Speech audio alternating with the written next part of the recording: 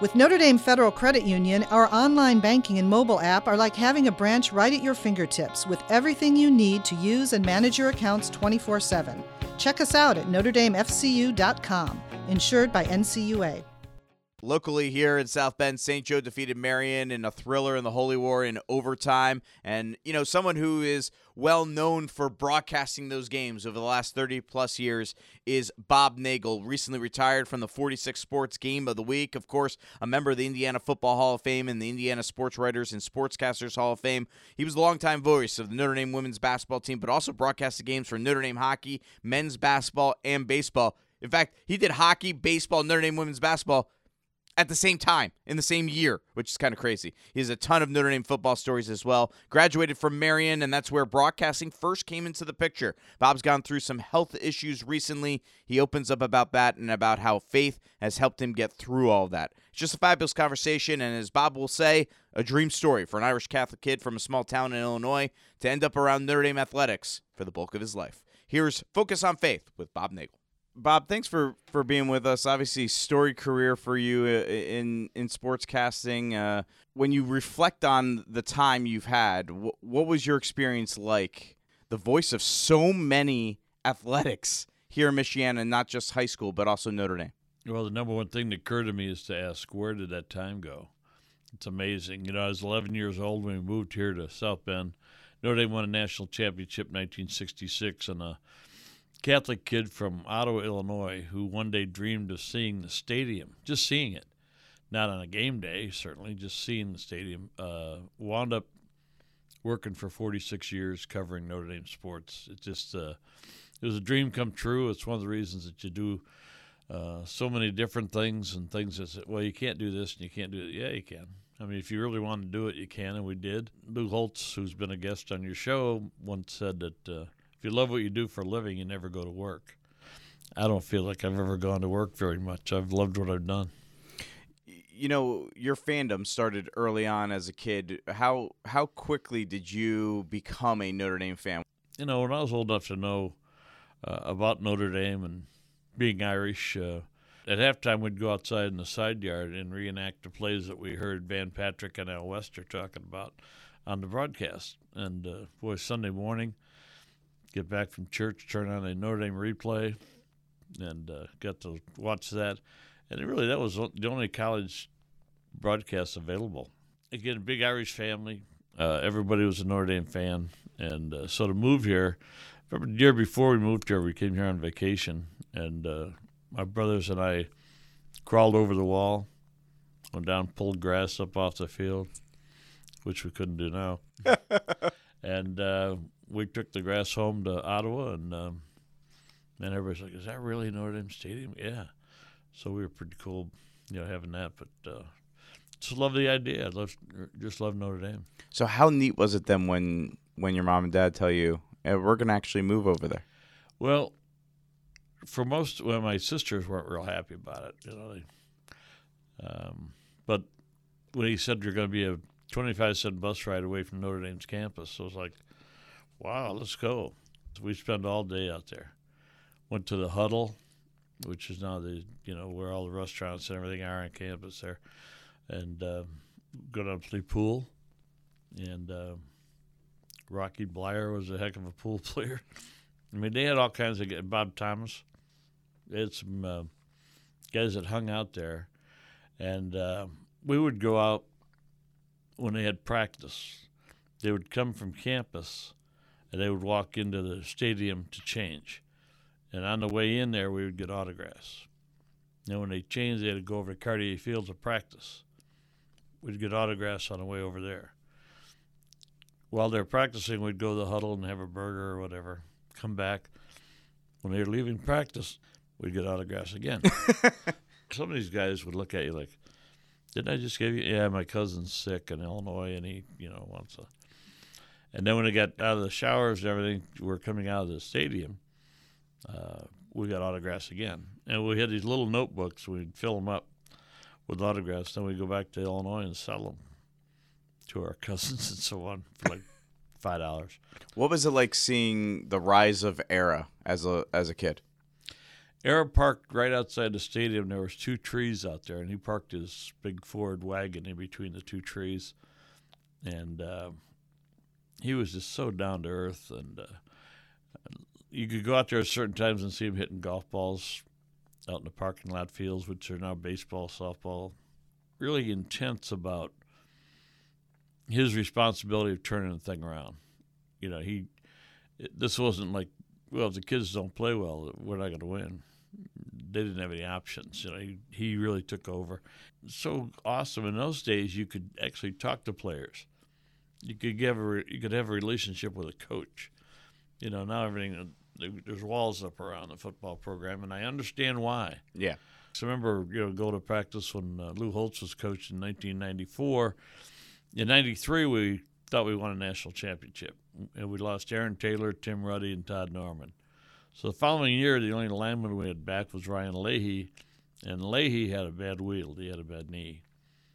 And Lou came over in his golf cart one night, pulled his pipe out, sat there, and he says, "Boy, I'll tell you, Bob," he says, "our offensive line is in disarray." I said, "Coach, I can see that."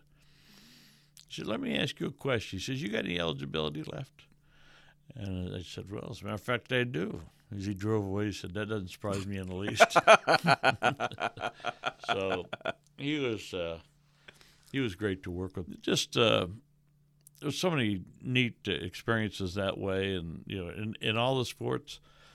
I mean, you think about Dave Poulin being here for hockey, Paul Maneri for baseball, Digger Phelps for basketball when I was doing the games, Moffett McGraw, of course, for 33 years. They all did so many great things that to judge them just by the wins and losses is not, you won't meet a better guy than Jerry Faust. Did he win? Not as much as we wanted him to, but he won. But he also was just a tremendous, tremendous person. Bob Nagel, the former legendary sportscaster here in Michiana, and of course, longtime voice of Notre Dame women's basketball, joining us here on Notre Dame Federal Credit Union's Irish Sports Saturdays, our Focus on Faith interview. How important was, you mentioned growing up Catholic in a small town, coming to Notre Dame, big family. How important was faith growing up as a little kid in your family? Absolutely vital. Went to St. Columba Church back in Ottawa, and it was a big school. I had a nun, an aunt that was a nun, and she actually was a Sister of Mercy with no mercy, and they were tough. Sister Florette was the principal, and I remember getting called in a couple of times with the pink slips, you got to go see the principal. And she was just, you just cowered in front of this woman. And in church, when it was time to kneel, she'd take that ring and go. It was time to stand, she'd go. Time to kneel, it's just one. And man, the whole church was up and down. There was so much discipline that I thought about joining the Marines to get away from it. But she was tough. And when my aunt passed away, I went to the visitation up in Chicago, and just this little woman came out. She goes, "Are you one of the Nagels?" "Yes, sister." She said, "Well, I'm Sister Florette." And I said, "You got to be kidding me." She's about 4'7". I lived in fear of that woman for, so many years. But went to St. Columba, and then when we moved to Mishawaka, we were right down the street from St. Bavo Parish, and just the atmosphere of having a place to go that you can count on it. It wasn't St. Columba, but it was St. Bavo. It was Catholic church. It was a good congregation, good people. We, assimilated ourselves pretty quick. We had 6 kids in our family, so there was a lot of tentacles out there to make friends and meet other people. And it was really good. And there was a nun in particular, I can remember, Sister John, held me after class one time, and she said, "You're not doing good work." I said, "Well, getting to work in, and I'm getting C's and D's." She goes, "You're capable of much more than that."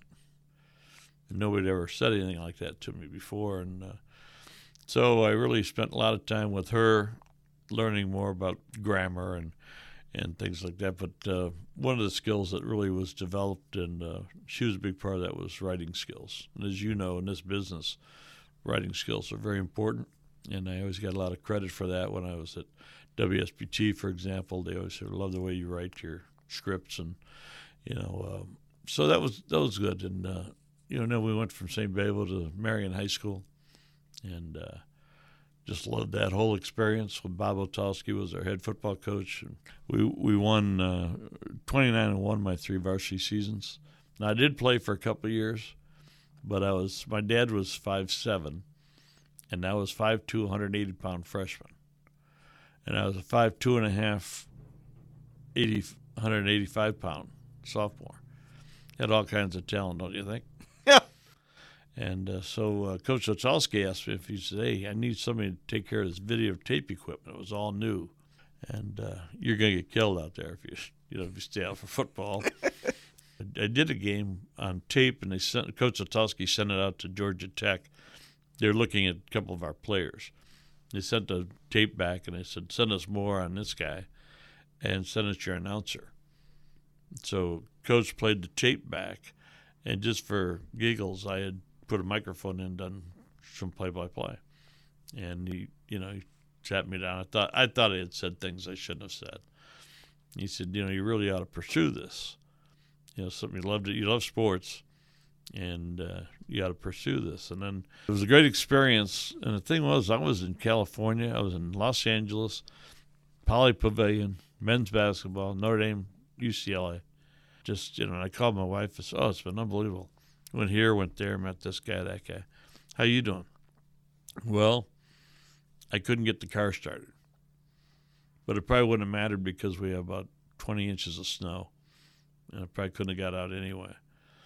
And it was like somebody hit me with a brick, "Do you need me at home?" And my wife is the greatest warrior you ever met. I mean, she was eager to do anything she could for what I wanted to do. And so when I got back to town, the timing was such that there was a meeting where they wanted me to run for mayor of Mishawaka. And are you kidding? I'm doing what I love to do. And I told them I said I'd have to have a list of things that would have to happen, and they did. And I ran.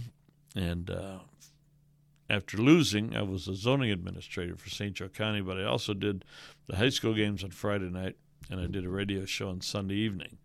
I stayed busy in broadcasting, but for 9 years I got to coach T-ball and Little League and all those things that a dad, should want to do. And as Lou said, God takes care of stupid people. So 1996, Notre Dame called, want you guys to do women's basketball, hockey, and baseball.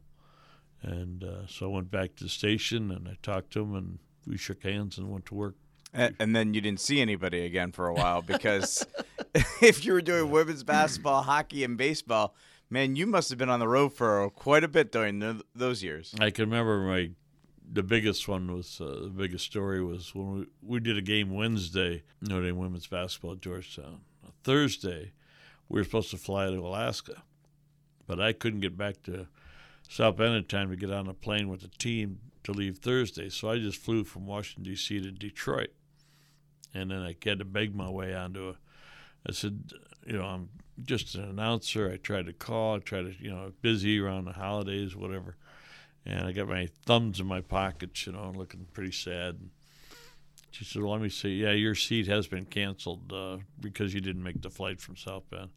So I really need to get to Fairbanks, Alaska." And so she looked and looked. She's on that little machine, She says, "I do have a seat. Would you mind going first class?" No, that'd be fine. So he flew me first class to Seattle, where I was able to pick up with the flight, Alaskan Airlines up to Fairbanks. So I did 3 games up there in Fairbanks, Alaska. Came home. My wife had another suitcase packed for me. We left that morning for San Antonio for a week of baseball. Wow. And that's just, when I look back on it, I say, you got to be kidding. But, man, if you love doing games and you love being part of those teams and, it just – and I had some backup. I had a couple of guys that would fill in for hockey or basketball once in a while. But I wanted to do as much of it as I could, and I did. You're listening to Notre Dame Federal Credit Union's Irish Sports Saturdays. Bob Nagel is our guest. And, Bob, certainly the part that you're most famous for in terms of covering Notre Dame was women's basketball. And that must have been such a joy for you to be the voice of women's basketball for so long. There were periods where maybe you stopped being the voice and then you came back and different things. And you missed out on being the voice of the 2001 national championship game. How much did that make 2018 extra special for you to win that national championship, to be on the call? What was that weekend like for you? Yeah, it was a dream come true, because I think anybody that ever does Notre Dame sports wants at one time or another to say Notre Dame is national champion. Couldn't wait, just, so excited. Plus that year it was so different because we had lost 4 players to knee injuries. So we're not going to win it this year. Holy cow. We did. And Arike Ogunbowale was just phenomenal. Marina Mabry was phenomenal. I mean, the whole team just was really tough. So let's go to the UConn game. And Arike gets the ball. Obviously, we know what she ended up doing. What's going through your body as you get to announce that game-winning shot? 7 seconds left to go. Arike Ogunbowale, the All-American, drives down the right side. Pulls up, jumper on the way. Got it! And Muffet and I had kind of the same expression on our face when the ball went in. It was like, are you kidding? Are you kidding? And when Arike let the shot go, it was, is that a prayer? Yeah, but, there's a lot of preparation in that prayer. Yeah. Create that opportunity. And then Arike hitting another shot, and you get to say those words. Notre Dame wins national championship. Right. It was one of the best moments ever, obviously. But when the shot goes up and it goes in, you realize that the dreams of so many people come to fruition. Look at the inbound. Got it to Arike. She goes down the lane, put up the shot. It's on. Oh! Notre Dame is national champions! I think we were up, shall we say, enjoying ourselves, maybe a couple of adults, beverages involved, till like 3:30 in the morning. And so we had to be on a bus at 6:30. So it was a short night. And my wife had driven down with some friends, and I asked Muffet, I said, can Mary Carroll go back with us on the bus? Yeah, sure, no problem. Because I always had a double seat, the announcer. And so she got to go back on the bus, and they were getting on board the bus with the plaque, the trophy, and they handed it to my wife, and she got to hold it for like the first 20 miles, and she was just so happy. And so I was so happy because she got to be part of that. When we got back to town, we were met by police and fire department, and there was about 6,000 people waiting. They had set up a temporary stage and all that. But again, you were just, it's like one of those times, you're going to spend a week catching up. But for now, that was just a great day, great experience. 2018 ends, and as you mentioned, kind of as high of a high as it can be. And it's not that long after that, the next season becomes really difficult and health problems start setting in for you, Bob. Yeah. How, and that's continued for you, how difficult have the last 3 years been for you? And how has, going back to your faith, how's your faith helped you get through these difficult times? There's so many nights, Sons, going back to 2001 to 2003. I can remember standing up and saying, Lord, your will be done. So if I'm going to make it, I'd like to make it. If I'm not, I'm okay with it. And got through that situation. And then with the foot, I knew I had an infection. I had to, taking care of the foot. But I can remember being down in Tampa and wearing shoes I shouldn't have been wearing and just being in all kinds of pain. But I wanted to be there. I wanted to go to the games and do all the things. And limping back to the bus and all this stuff. When I got back to town, I went to see my doctor, and as soon as he saw me, he said, take him upstairs. And he did 2 surgeries that day. I did another one on my back the next day because I had an infection that spread. And I was in really bad shape. I was out for like 14 days. I had no idea what happened during those 14 days. And afterwards, they filled me in. They said, you're pretty close. I guess you lose perspective on what's the most important thing is your health. And I just thought it was so important for me to be like they couldn't win without me. I haven't had any rebounds or made any free throws. And probably should have taken better care of that situation at the time. But, man, when you do what we do for a living and what you love to do, you don't want to miss out on a situation like that. I can remember, being around 1988 when they won the football championship and knowing all those guys and going through some great experiences there. I was in St. Louis with Digger and the team in 1978. We went to the Final Four. We always thought we'd go back. Never happened. Get my knee replaced in November, and that's doctor said it's from kneeling so much in church that I probably wore it out. Okay, maybe not. But I'm going to get my knee fixed, and then hopefully what you always want to do when you retire is play more golf. So look out for Nagel next spring. It's liable to be a resurrection of sorts for the golf game. So looking forward to it, and so grateful to everybody that's been a big part, the people at WSPT, WGTC, WHME, just been so many people that have been so helpful and big part of whatever success I've had. It's shared by so many people. Bob, thank you very much. You're welcome, Ange. Thanks. The great Bob Nagel, legendary voice of Notre Dame women's basketball, local sportscaster here. 46 years on the air, just recently retired, and we'll continue to pray for Bob and for good health and just all around someone we all have looked up to. Absolutely. He's one of those people, he said at the beginning, you love what you do, you never work, and I think he's just the epitome of that. You can hear it in his stories. I mean, he's just a great broadcaster. All those little details he works in, from his childhood stories there to all the ones when he's been broadcasting, and absolutely just one of those guys. When you grow up in South Bend, you're watching sports, Notre Dame sports and local sports, and you just look up to him and you see how great he is at telling those stories. Yeah, John, I know you have some personal stories. I do too.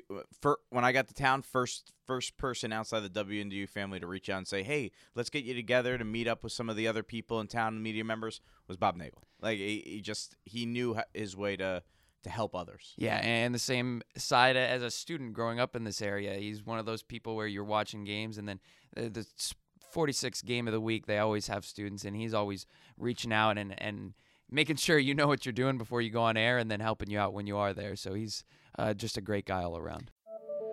Isn't it amazing when we get to see God work in powerful ways? Multiple times recently, God has pulled me out of my comfortable Catholic bubble into the path of people with vastly different experiences. Through these encounters, I've learned that God is showing me how to accompany and evangelize His sons and daughters who are disengaged from the church. At Redeemer Radio and Spoke Street Media, God is doing the same. He is moving and calling us to incredible things in our ministry. Every investment you make helps us re-engage fallen away Catholics and reach seekers by researching needs in order to hone in on programming that speaks Christ into those needs. Your contributions also allow us to reach more people where they are consuming media every day. Here at Spoke Street Media, we create faithful Catholic content that affirms all listeners' dignity and points to Jesus, who alone can satisfy the longings of every heart. God is always sending us a message of love. Together we can help more people hear it.